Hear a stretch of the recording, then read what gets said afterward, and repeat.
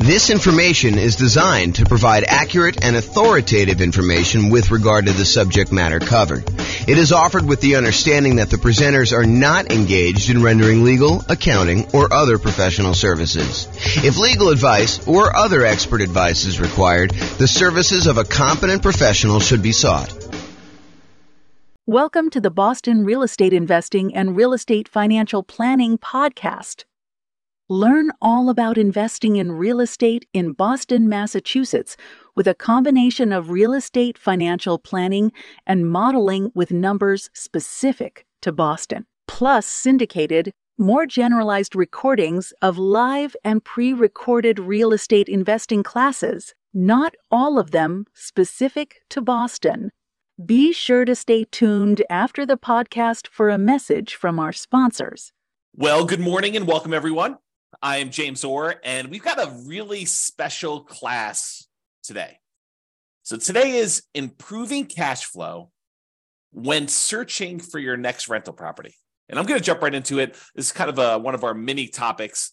It's one piece of the overall plan we have to improve rental property cash flow, or cash now, depending on kind of how you're looking at it. But this one is really this first section here when you're searching for the property. There's different classes we're going to do on when you're financing a property, different classes we're going to do when you're trying to optimize which strategy to use, different strategies, different cash flow improvement strategies we have when you're trying to improve your property itself. Different ones you use when you're utilizing marketing in order to get your tenant or tenant buyer in the property, different things we do when we own a property, and different things we do while we're renting the property. But today we're going to focus on searching for the property. So let's jump right into it. These are the areas that we're going to cover today. We're going to talk a little bit about selecting the right real estate agent. And it's probably not what you think it is, but we'll talk about that. And then we'll talk about locking or floating your mortgage interest rate. We'll talk about searching for less expensive properties, searching for pretty properties, which is counterintuitive, I think, to a lot of folks. And then searching for properties where the seller is offering seller concessions. And I'll go through some math on that for you. And then we're going to talk about searching for all the different creative financing strategies, like owner financing or wrap financing or subject to or assumable loans or installment land contracts or seller financing. So we're not going to teach an entire class on all those different types of creative financing, but I'm going to mention to you some of the benefits of basically searching out those creative financing strategies. So remember, the focus here is we're thinking about you as buying a rental property in the next 90 days, one that's going to move you toward being financially independent, even though prices may be really high, interest rates may be really high, and rents may be lagging. And so how can we do that to make it more profitable for you, safer, easier, with less risk? So we're going to really look at those things now. So let's talk about agent selection. I think a lot of folks, when I say agent selection, are thinking to themselves, maybe my real estate agent will help me buy the right property. And I think there's a part of that that's true. So you could go find an agent that's going to help you find a property that has a better ratio of rent to price, or a property that's going to have better rent appreciation, which overall is going to give you better cash flow in the long term, or one that's going to be in a part of town that's likely to appreciate a little bit better than another, or one that's going to help you avoid some costs or help you negotiate better and get a better price. I think all of those things are true. But one thing that I do want to focus in on is this idea that in some real estate markets, there are some real estate agents, and it's not everyone, but there are some real estate agents who will voluntarily rebate part of their commission back to you at closing. So imagine for a minute that you're going to go buy a $500,000 property, and the real estate agent is going to be paid by the seller in a lot of cases, but not always, but a lot of cases they're going to be paid, somewhere between 1.5%, 2%, 3%, 3.5%, 4%. It's all negotiated, but in a lot of cases, they're going to get somewhere in that 3%-ish range in order for helping you buy the property. And they're usually paid by the seller's real estate broker via the real estate seller. So if you think about it that way. But in some markets, the real estate agent who is helping you buy is willing to say to you, hey, look, I'm willing to pay you a rebate of my commission that I'm earning on helping you buy the property. So they may go in there and they may earn, 3% of a $500,000 property, $15,000. And in exchange, they're going to give you back 1% of the purchase price, or in this case, $5,000 to you at closing.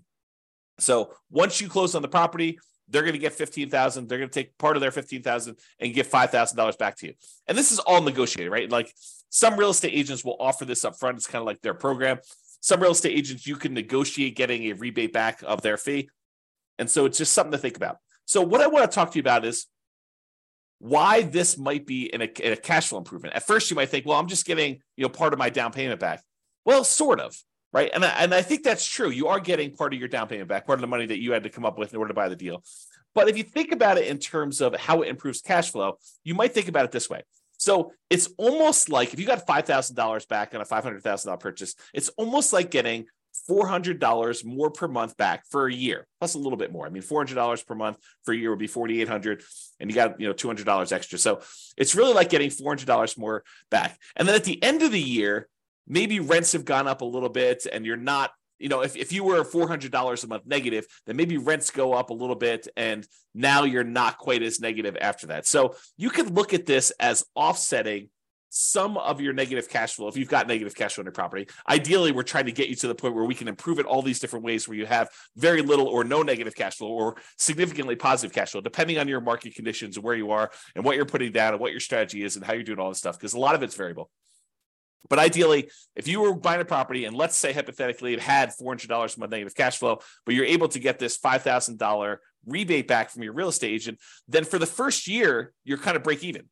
And then after that, maybe rents have gone up. Maybe maybe you're renting a $2,000 a month property or a $3,000 a month property, and maybe rents go up by 5%. I mean, I think that's probably a pretty aggressive growth rate, although we've seen more than that recently. But I think over a long period of time, that 5% per year is pretty aggressive. But if you got 5% on a $2,000 a month property, if I'm not mistaken, that's $100 a month. Now your cash flow is not $400 a month negative; it's only $300. And if you're on a $3,000 property, 5% improvement in cash flow. If I'm doing my math right, is $150. Now you're not negative $400. You're negative, $250. So this could help get you over that first year of offsetting some pretty significant negative cash flow. Or if you have positive cash flow, it's a way to improve cash flow for the first year, if you think about it that way.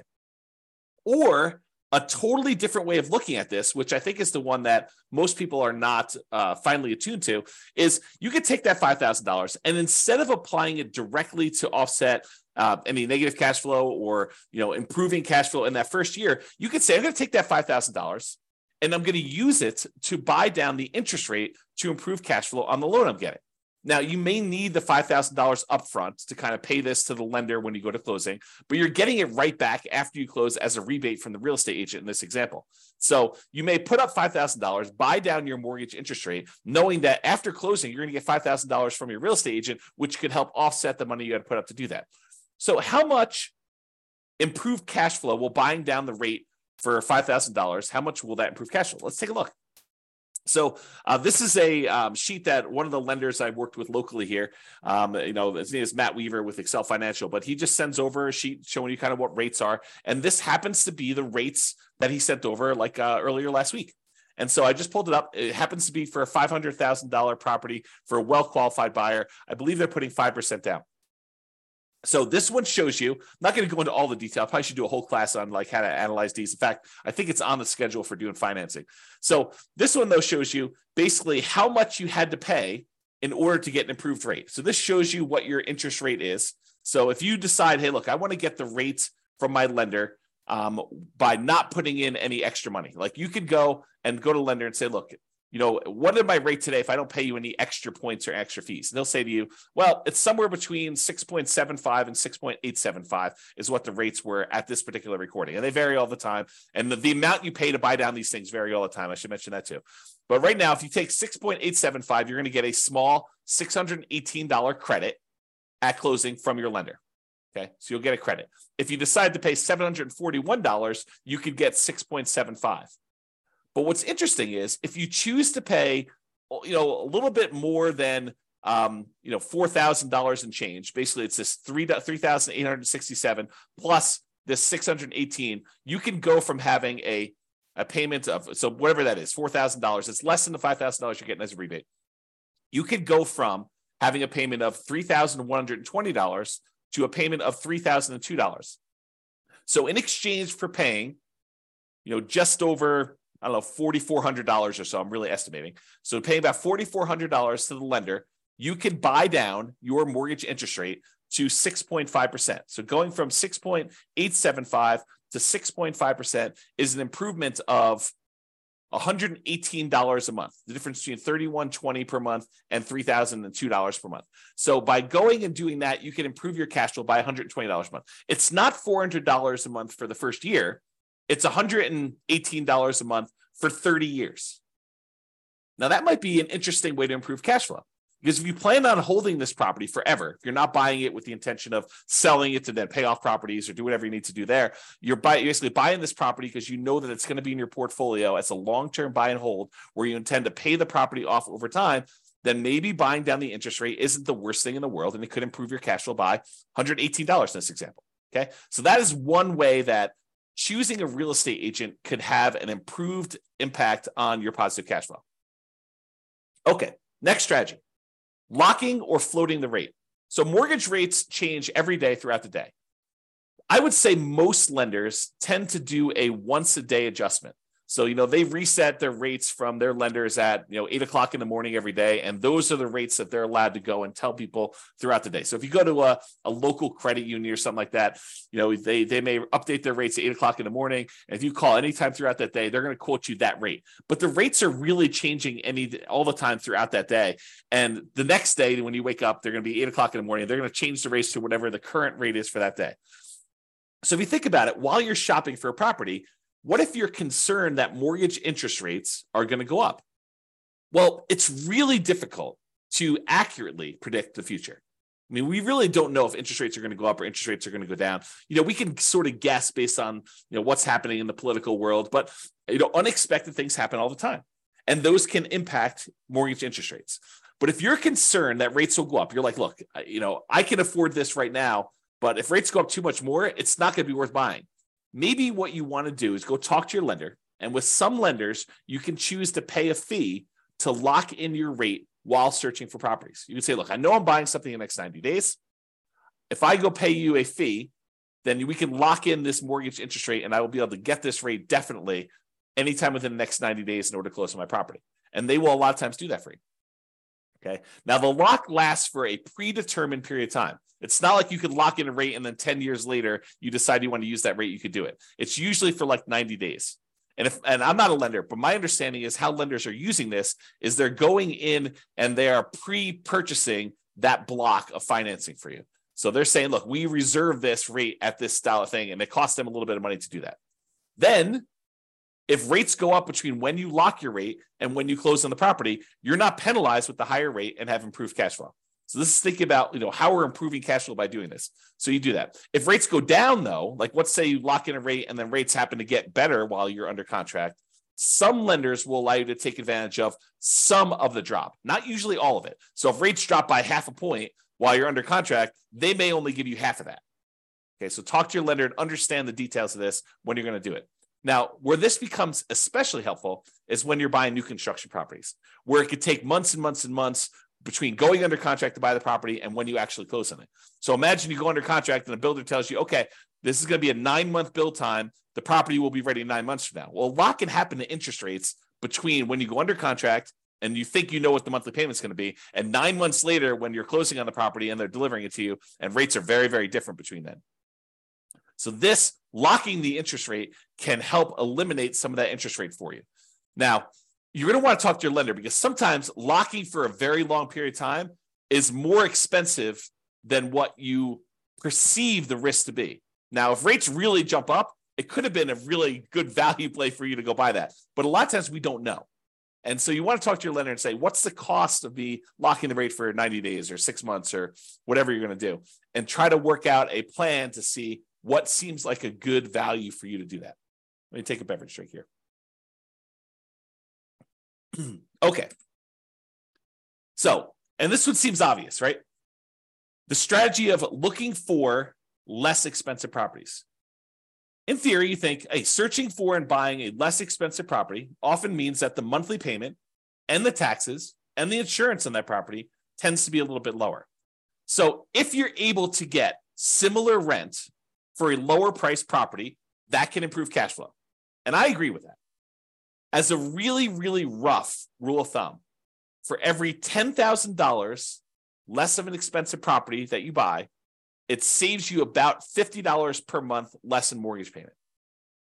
So if you've downloaded the world's greatest real estate deal analysis spreadsheet and you've analyzed a few deals and you kind of have a feeling for, if I buy this, whatever it is, 400, 500, 200,000, $1 million property in my marketplace, and if I get this rent, I'm going to have $100 a month positive cash flow or negative $200 a month positive cash flow. You could think to yourself, okay, well, I know what a deal is at $500,000 as an example, and I get $2,000 a month rent. If I go buy a $490,000 property, well, that's going to be about $50 better cash flow. Really, really rough math, okay? And so let's talk about where that comes from. So this is based on I'll tell you the story first. When I was a kid, my father was a real estate agent, and my father told me the really rough rule of thumb was when you finance a property, at the time this was true, $7, the rule of thumb was for every $1,000 that you borrow, it was $7 per month in payment. And so my father would be out, talking to a client, and they'd be like, "Hey, how much is the monthly payment going to be on this?" And so my father could, relatively quickly in his head, take the amount that they're paying, divide by 1,000, and then multiply by 7 in order to get a really rough estimate of what their monthly payment would be. And this is just principal and interest. Okay. And that rule applied when interest rates were in the 7.5 to 7.625% range. Okay, a little bit higher than where they are now. Now, when I was doing real estate brokerage, I'd often give clients a really rough $50 per $10,000 of purchase price rule of thumb based on that 30-year fixed rate loan. And so that's the rule that you're getting here.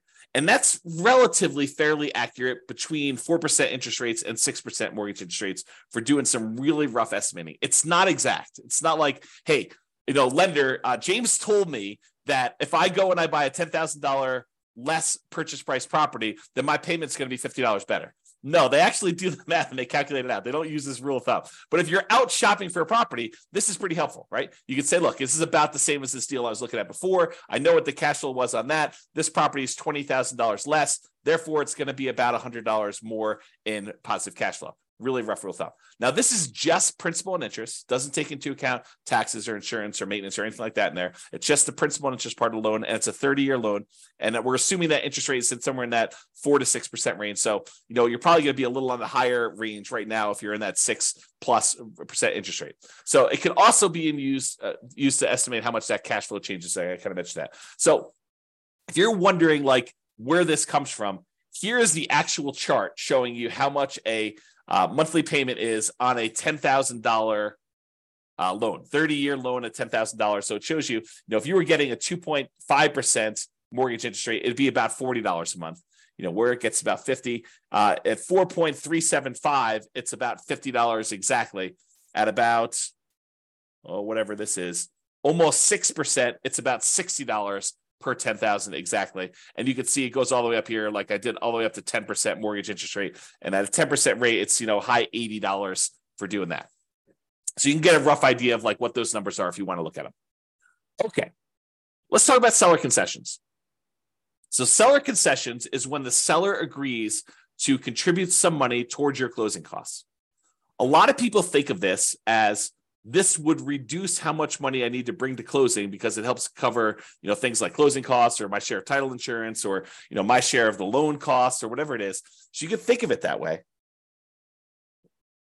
But you can also think of it as a way to reduce your mortgage interest rate. Remember we talked before about getting a rebate from the real estate agent and being able to buy down the interest rate? Well, you could use seller concessions in order to buy down the mortgage interest rate in order to improve cash flow. So let's say you're prepared, you've got enough money to do your down payment, you've got enough money for all your closing costs, and now you're thinking, okay, I really want to improve cash flow. One way to improve cash flow is to say, I want to look at properties where the seller is offering some type of seller concession, which will allow me to use the money they're giving me to buy down the interest rate by whatever amount that was. So if you remember from the real estate agent rebate example, we talked about a $5,000 kind of buy down, a rebate would allow you to buy down the mortgage interest rate such that you improve cash flow by $118 per month for the entire 30-year period.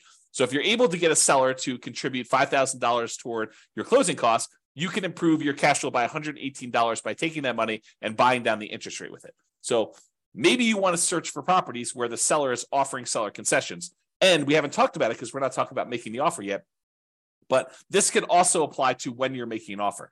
remember when you're making an offer, maybe you talk to your real estate agent and you say, look, I'd really like to be able to try to negotiate to get some seller concessions in here and get the seller to contribute some money that you could then use either to offset some of your closing costs and or take some of that money and buy down the interest rate. Okay. All right. Let's talk about pretty properties, kind of building on this theme. So I'm going to kind of walk you through an example here that may be counterintuitive, right? Because I think a lot of real estate investors, they think that buying a property that needs a little work and capturing a little sweat equity is a better deal. For example, let's say you can go find a property that needs $10,000 in work, but you could buy it for a $30,000 discount. So if you think about it, you're going to go in there and you're going to find a property. It's kind of rough, needs a little bit of fix up, needs some kind of attention to stuff. But for $10,000 out of pocket, plus maybe some of your sweat labor, kind of your effort doing it, maybe $10,000 in hard cash and materials and goods and stuff like that, you could buy this property. You're buying it at a $30,000 discount, such that if you put in the $10,000 worth of work, you've captured, using sweat equity, I use captured in kind of quotes there, but you captured $20,000 in equity. You basically got $20,000 in equity by doing this work yourself and paying the $10,000 in like materials and goods and do that.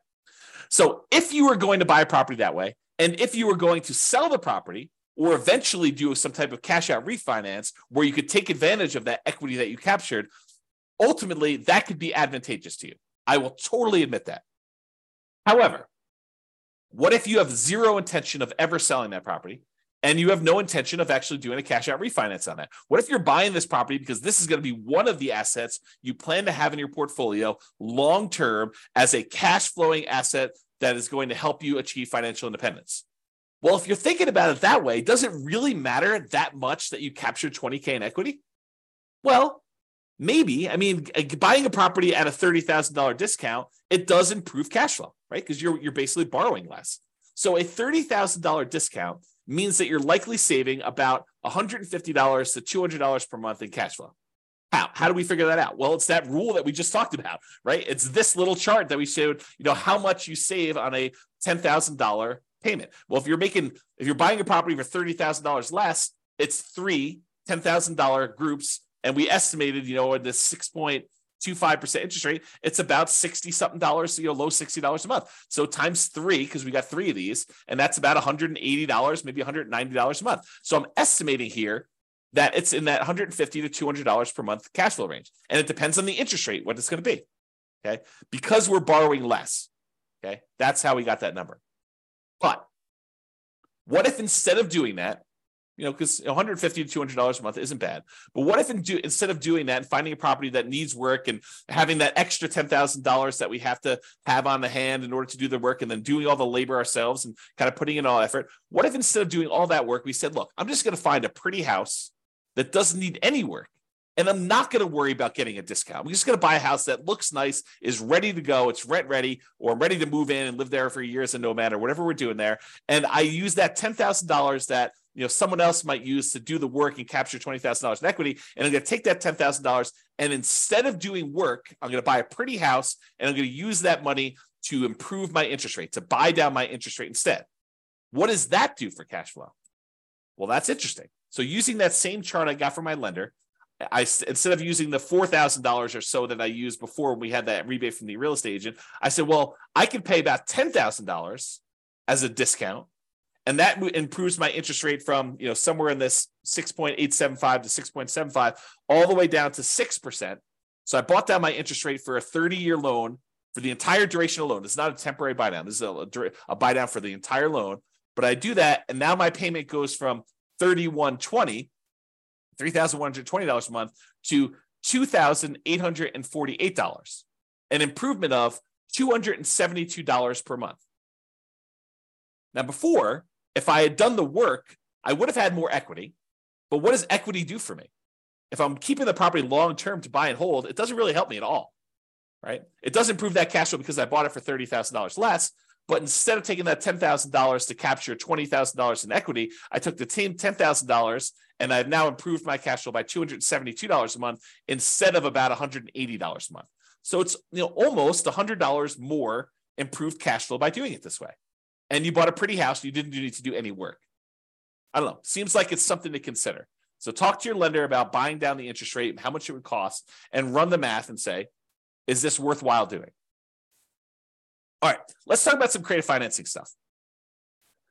So I've kind of grouped all these together because you could search for properties that are owner financing, or search for properties that you could take over a loan, or search for properties where you could lease option it if you really want to get creative, or wrap financing, or subject to, or agreement for deed, or bond for deed, installment land contract, or all those different things. What I've basically done is I've grouped them all together and said, look, you can search for properties where you're able to get non-traditional financing. You don't have to go to a mortgage broker anymore and do all this. So I'm going to just very briefly, because this is not intended to be a class in creative finance, I'll very briefly run through what the differences are between these, and so you understand them, and that way you'll understand it. And then I'll kind of make one or two comments just on these in the terms of using this as a strategy.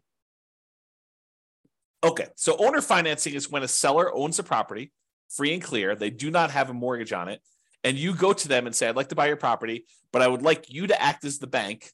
I'd like you to deed me the property, and I will actually make payments to the property for you. I make payments to the property to you as if you were the bank. And then once I made the payments, you release your kind of deed of trust on the property, your security instrument, and then I own it free and clear.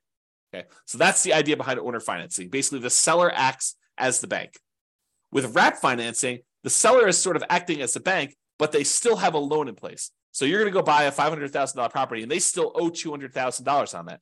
But the seller says to you, okay, I'll tell you what, you make me a payment as if you're buying it for $500,000. I'll take part of what you pay me. I will pay the underlying loan of $200,000 that I still have, and I will keep the difference. So that's wrap financing. You're wrapping an existing loan that already exists on the property. Okay. Loan assumption. There are certain loans that are assumable, FHA loans, VA loans, as two examples, where you could go in there, and it's usually as an owner occupant, but you go in there and you formally go to the bank and say, I would like to qualify and formally assume all responsibilities for this loan. And by doing that, you're able to capture these really low interest rates we had over the last 5 years or so. So you can go find an FHA loan at 3.5% or 3% and buy it instead of getting a new loan at 6.5%. Okay, so the idea is you can go get these really attractive loans that are already out there and take them over by formally assuming them. And it could be a significant way for you to improve cash flow. We'll talk about a little downside to that here in a second. You can go in there and find a rent-to-own program.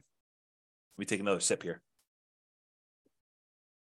You could go find a landlord who's tired of being a landlord and say, look, I'd like to rent the property, but I would like ultimately the ability to own this at some point in the future. I'd like an option to buy the property a year or 2 or 3 or 5 down the road, or I would like a purchase contract to be able to buy the property that is a year or 2 or 3 or 4 or 5 down the road that I could use to buy the property from you. So I'm going to rent it from you for a period of time, and then I'm eventually going to buy it. And you could do this if you're an owner occupant, or you could do it if you're an investor who wants to then sublease the property to someone else.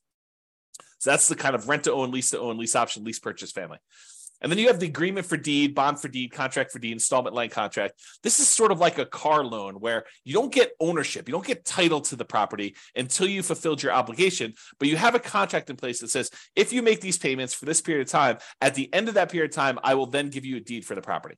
So it's a kind of a variation on owner financing that more protects the seller in a lot of ways, because they don't give you ownership of the property until you've done what you agreed to in the agreement, whatever that is, agreement for deed or bond for deed or contract for deed or installment land contract. And then finally, subject to is when a seller deeds you ownership of the property and they leave their existing loan in place. It's sort of like a subset or variation on wrap financing. With wrap financing, you're paying the seller. The seller is usually paying the underlying loan on the property, and you're kind of like part of the money goes to the seller, part of the money goes to the underlying loan.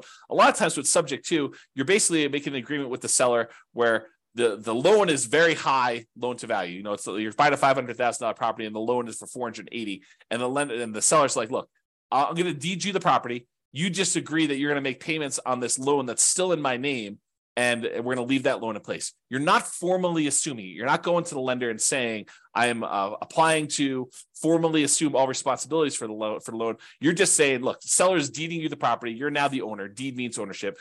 They're deeding you the property. Now you're making payments on the underlying loan to this that the seller has on there. And the loan is staying in the seller's name. Okay, so that's an overview of creative financing. And you can see why these might be more advantageous because, and there are probably exceptions to everything I'm about to say, but they tend to be more flexible in negotiating financing terms. If you go to a traditional mortgage broker and you start haggling with them over getting you a better interest rate, They're probably going to say, no, this is the rate we got. This is it. No, there's no negotiating. But if you go to an owner, they might be much more willing to say, hey, look, interest rates right now are 6.5, but I'm willing to, do financing at 5% or 8%. I mean, it could go either way, right? So you could possibly negotiate improved interest rate and loan terms. Okay. You could say to them, I'd like to pay you interest only for 5 years, and then I'll do an amortization schedule where I'm paying you a little bit more, including principal on the loan. You could do all that stuff with a seller if you're doing creative financing there. And then assumable loans. So you could formally assume a loan with a better interest rate than you could get now. That's really the appeal of it. These loans tend to be assumable for owner occupants only.